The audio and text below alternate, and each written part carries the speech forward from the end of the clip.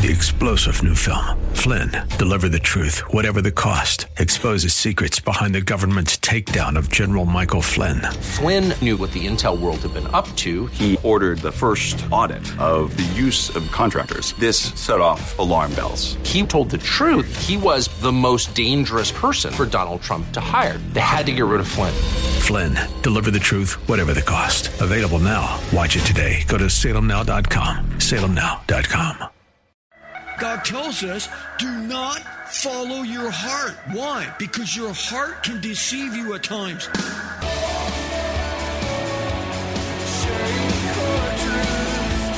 Welcome to Core Truth Radio, a radio ministry of Core Church, Los Angeles, with pastor and Bible teacher Steve Wilburn. Pastor Steve will be teaching the Word of God with truth right from the Bible. For more information, go to corechurchla.org. That's corechurchla.org. Today we'll be in the book of Jude in a message titled A Task at Hand. Let's jump in. See, we all have things to do, right? It doesn't seem to matter who you are, doesn't matter where you live. We all have certain tasks that we have to do. A task, according to the dictionary, means a job that needs to be done. It could be a chore. You ladies, you know, you have to slave over the stove. You have to do the laundry, all of these things. It's a duty that we have to do. Yes, for some, it means paying down the bills, sitting down and knocking those out. For others, it's just doing whatever has to be done. The bottom line is, it's work of some kind, and it's got to be done. And where did work all begin? Well, that all started all the way back in the Garden of Eden. It was part of the curse after Adam ate of the forbidden fruit. God said this to Adam in Genesis chapter 3, verse 17. He says, because you have listened to the voice of your wife and have eaten from the tree about which I commanded you, saying, you shall not eat of the tree. Cursed is the ground because of you. In labor you will eat of it all the days of your life by the sweat of your brow. Well, see, in the Garden of Eden, it was all a cakewalk before they ate of the forbidden fruit. I mean, all they did was just, Adam and Eve run around naked, frolicking, and just, naming animals and just having a good old time.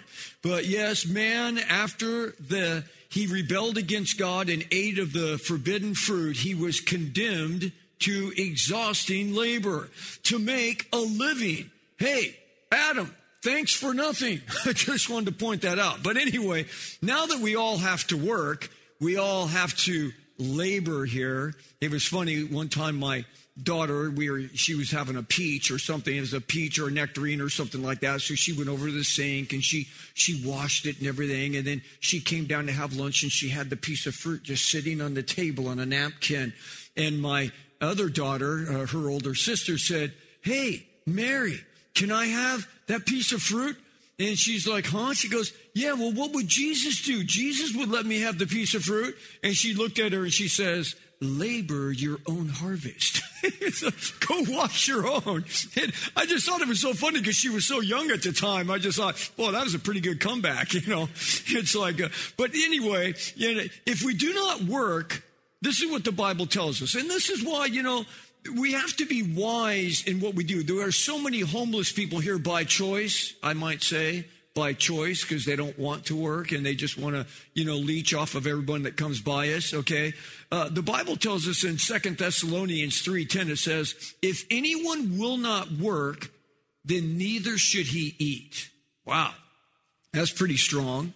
Now, look, there's people that are homeless because of the unfortunate circumstances, this and that and whatever. And we need to use discernment in that because, some people really do want to get off the street and what have you.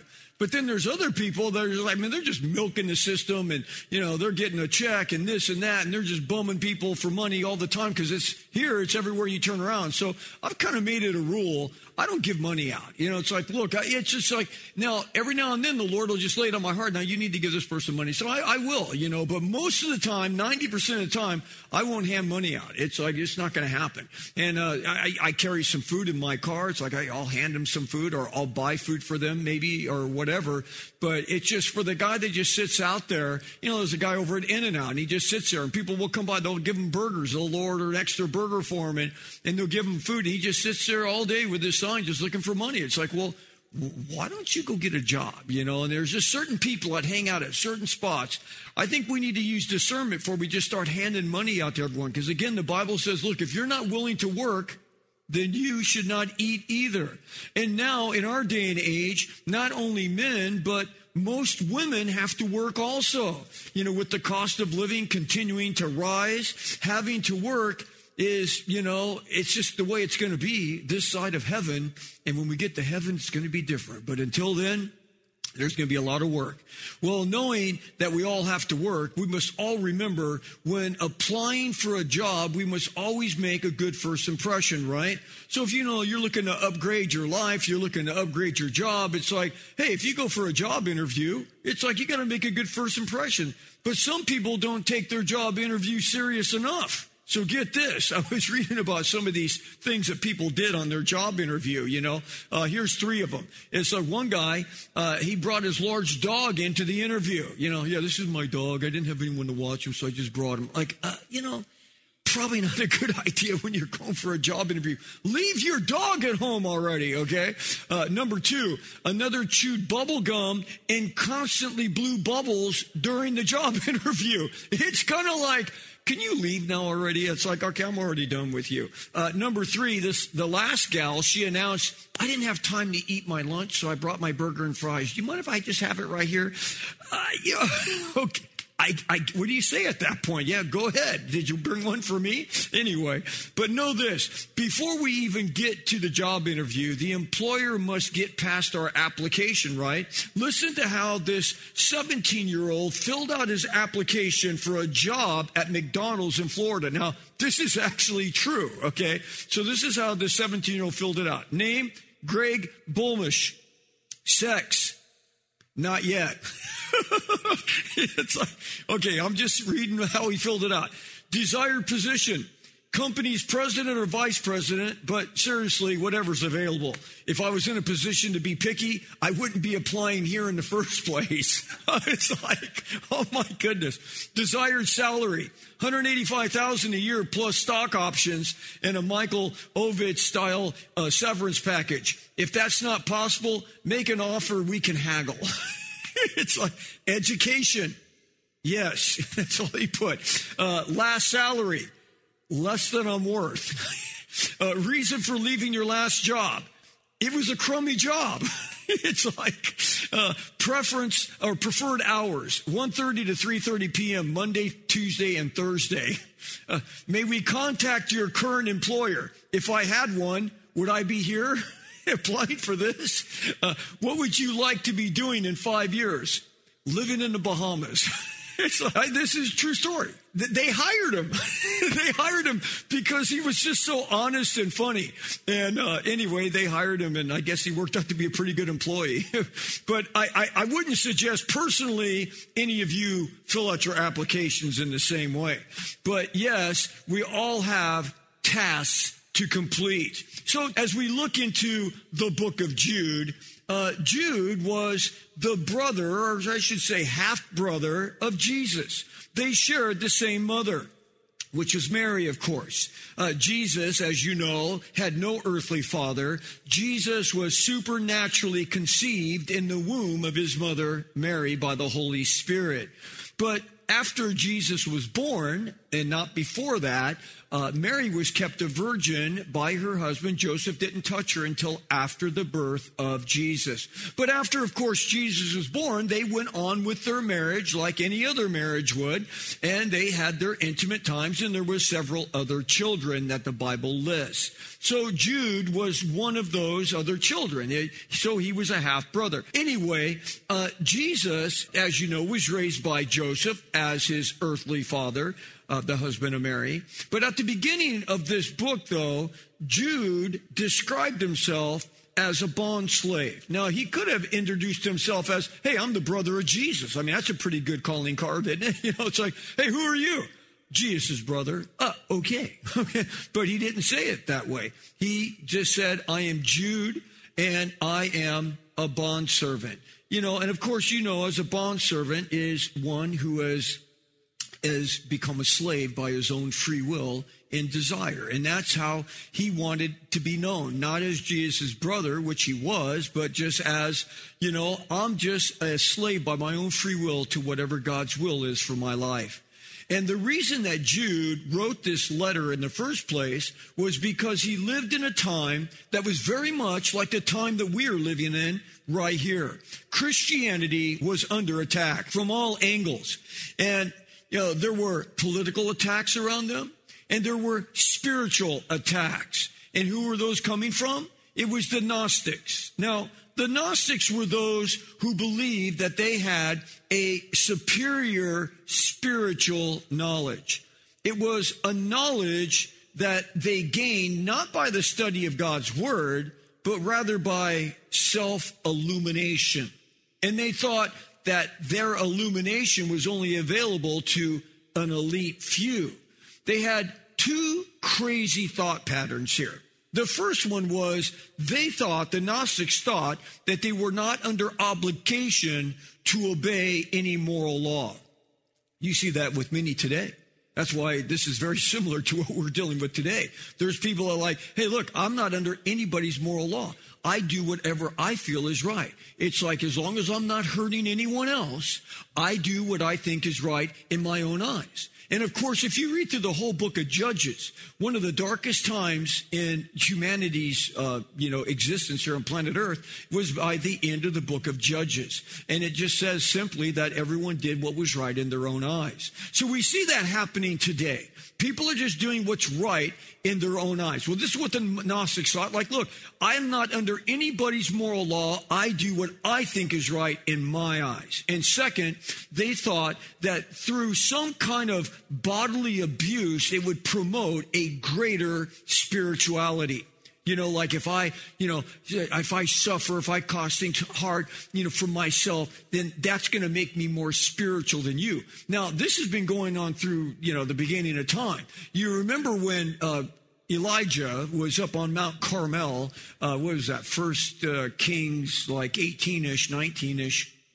And they were having the battle of the Super Bowl of the gods, where, whoever's God will call, bring fire down from heaven and take up an offering, then that's going to be the God, because the people were serving all these gods of the Baals and all of these things, or the Baal God. And so anyway, with all of that said, when their God didn't bring fire down from heaven, and the reason that their God didn't bring fire down from heaven, because he didn't exist. There is no other gods, okay? There's only one God. It's the creator of the universe. People worship all kinds of things, but they're not real. I mean, it is what it is. So there was no fire that came down.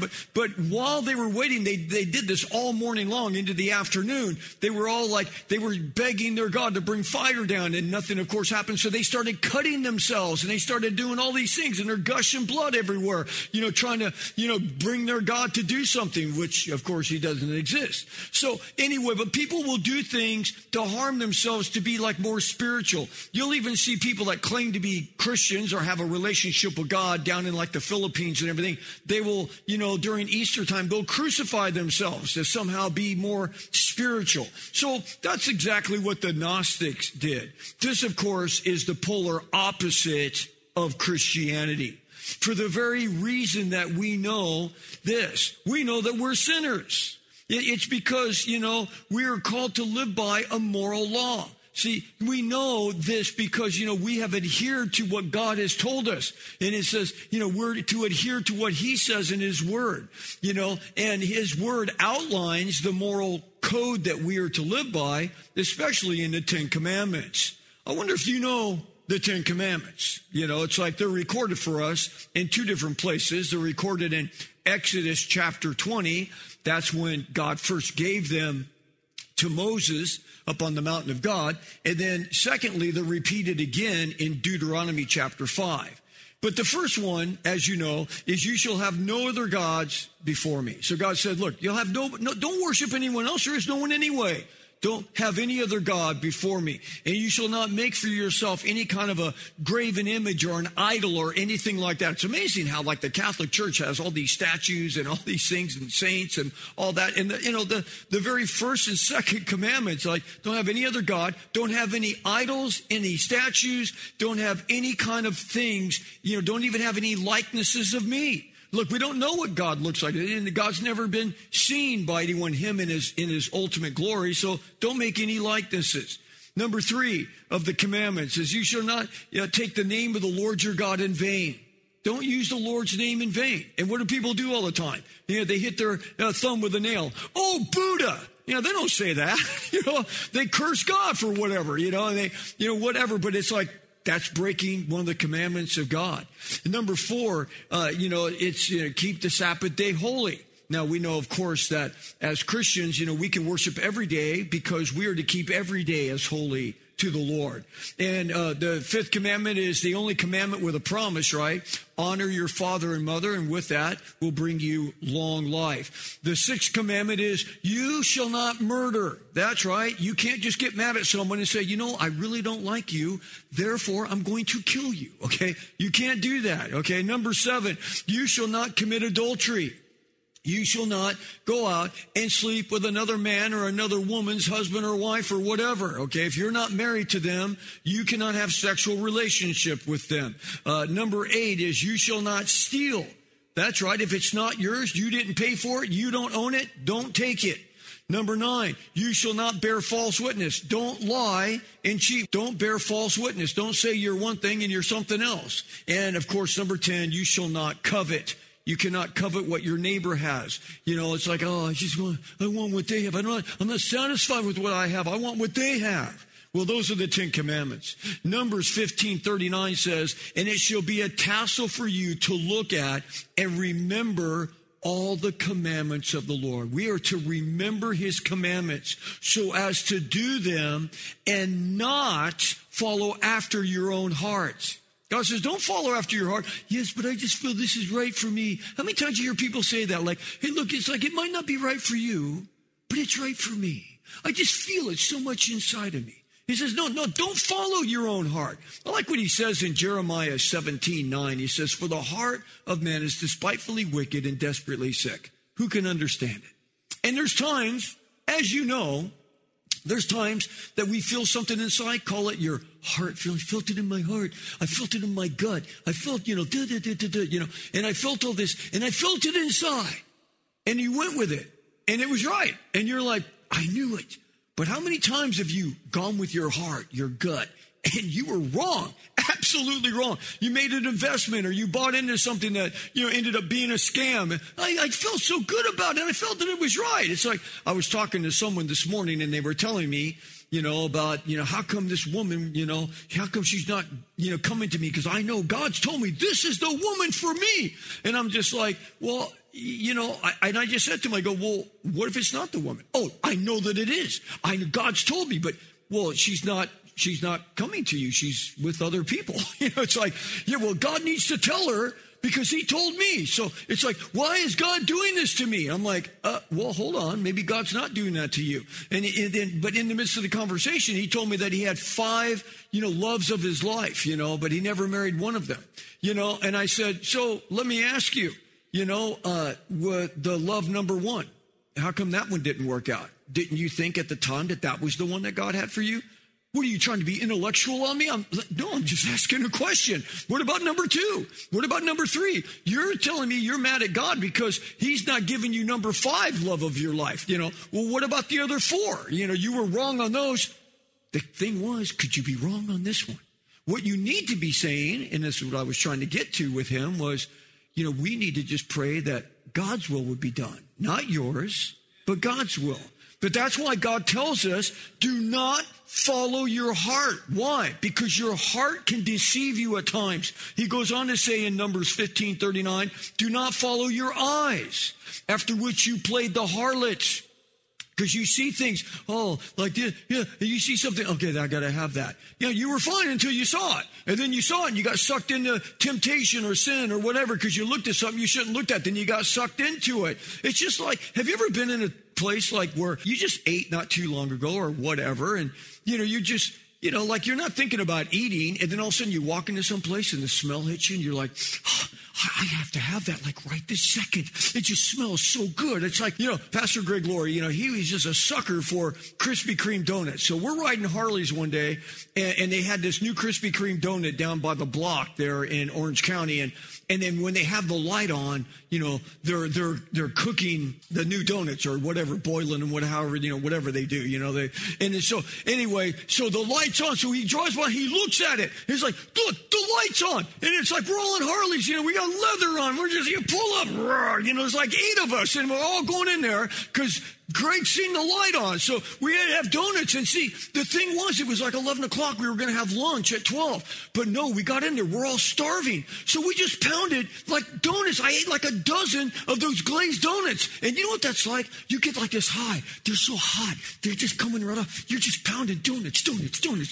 And then you get done and you're like, oh, I need a shower. I just felt like, this is nasty, because I just ate like a dozen glazed donuts, and now it blew your appetite for lunch, and okay, that's a whole nother story. But anyway, you get the point. He says, your eyes can deceive you. In order that you may remember now, I want you not to just go with your heart and what you see, but I want you to remember all of my commandments and do them and be holy to your God. Notice what God said about following after your heart again. He compares it to playing a harlot. Wow. Playing a harlot. There's a good reason why God compared not listening to him or his word to harlots.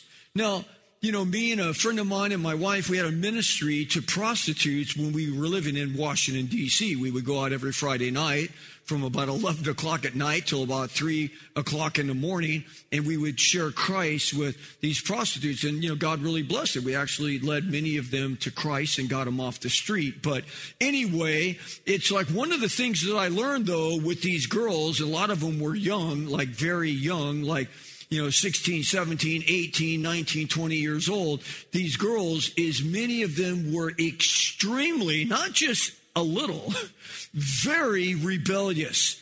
They didn't want to listen to anyone. And it's like, so that's what got them in that place and position. I mean, they got kicked out of their houses. And there was times that we led girls to Christ. They'd be crying like, when I started this whole life of running away and all this, I never thought I would be on the street doing what I'm doing now. And I remember this one little girl, she was a blonde little girl. She was probably like 17 years old, and we led her to Christ, and she's just crying. And so, we're like, we're going to put her on a plane and send her back home, and I forget where she lived. She lived in like Idaho or something. And so, I got her dad on the phone. And, it's like midnight, in D.C. and it's like 10 o'clock where he lives or whatever, whatever. But anyway, I get him on the phone and he's like, hey, you can keep her. And I'm like, whoa, sir, this is your daughter. It's like, and he's like, yeah, but you wouldn't believe what hell she's put our family through and this and that and running away and whatever. And he was just done with her. And I had to talk him and I said, look, sir. I'm a Christian. We led her to Christ. She feels horrible. Then she got on the phone. Daddy, I'm sorry. And he's like, all right, she can come home. It's like, but I mean, oh my goodness, but it's just, there was rebellion big time. And yeah, you can be rebellious and you can do what you want, but there'll be a price to pay for it.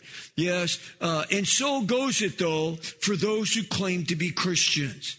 Yet by their own actions, they prove to be quite the opposite. Because a lot of people can say whatever they want to say, but it's like, are they really what they say they are?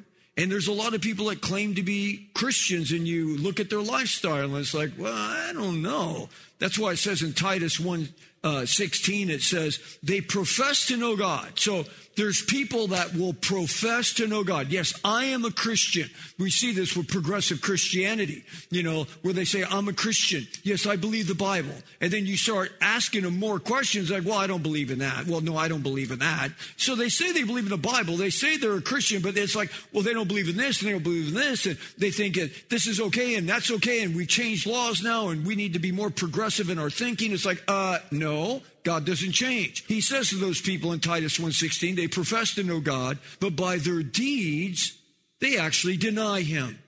being detestable and disobedient and worthless for any good deed.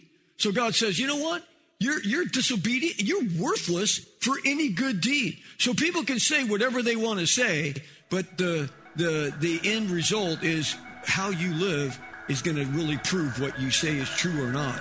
That's all the time we have for today's message. You've been listening to pastor and Bible teacher Steve Wilburn of Core Church Los Angeles. If you'd like to hear more messages by Pastor Steve, download the Core Church Los Angeles free app.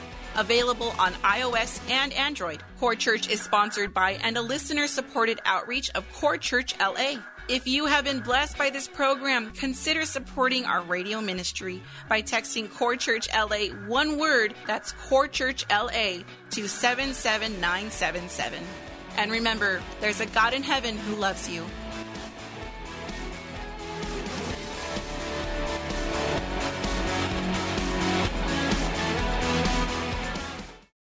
Three-star General Michael J. Flynn, head of the Pentagon Intelligence Agency, knew all the government's dirty secrets. He was one of the most respected generals in the military. Flynn knew what the intel world had been up to. He understood its funding. He ordered the first audit of the use of contractors. This set off alarm bells.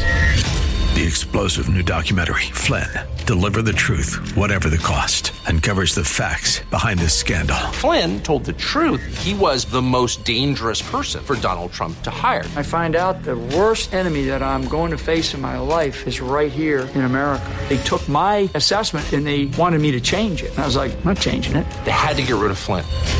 With in-depth interviews, archival footage, and never-before-seen personal records of the man behind the headlines. I just felt like I was drowning. Flynn, Deliver the Truth, Whatever the Cost. Available now. Watch it today. Go to salemnow.com. salemnow.com.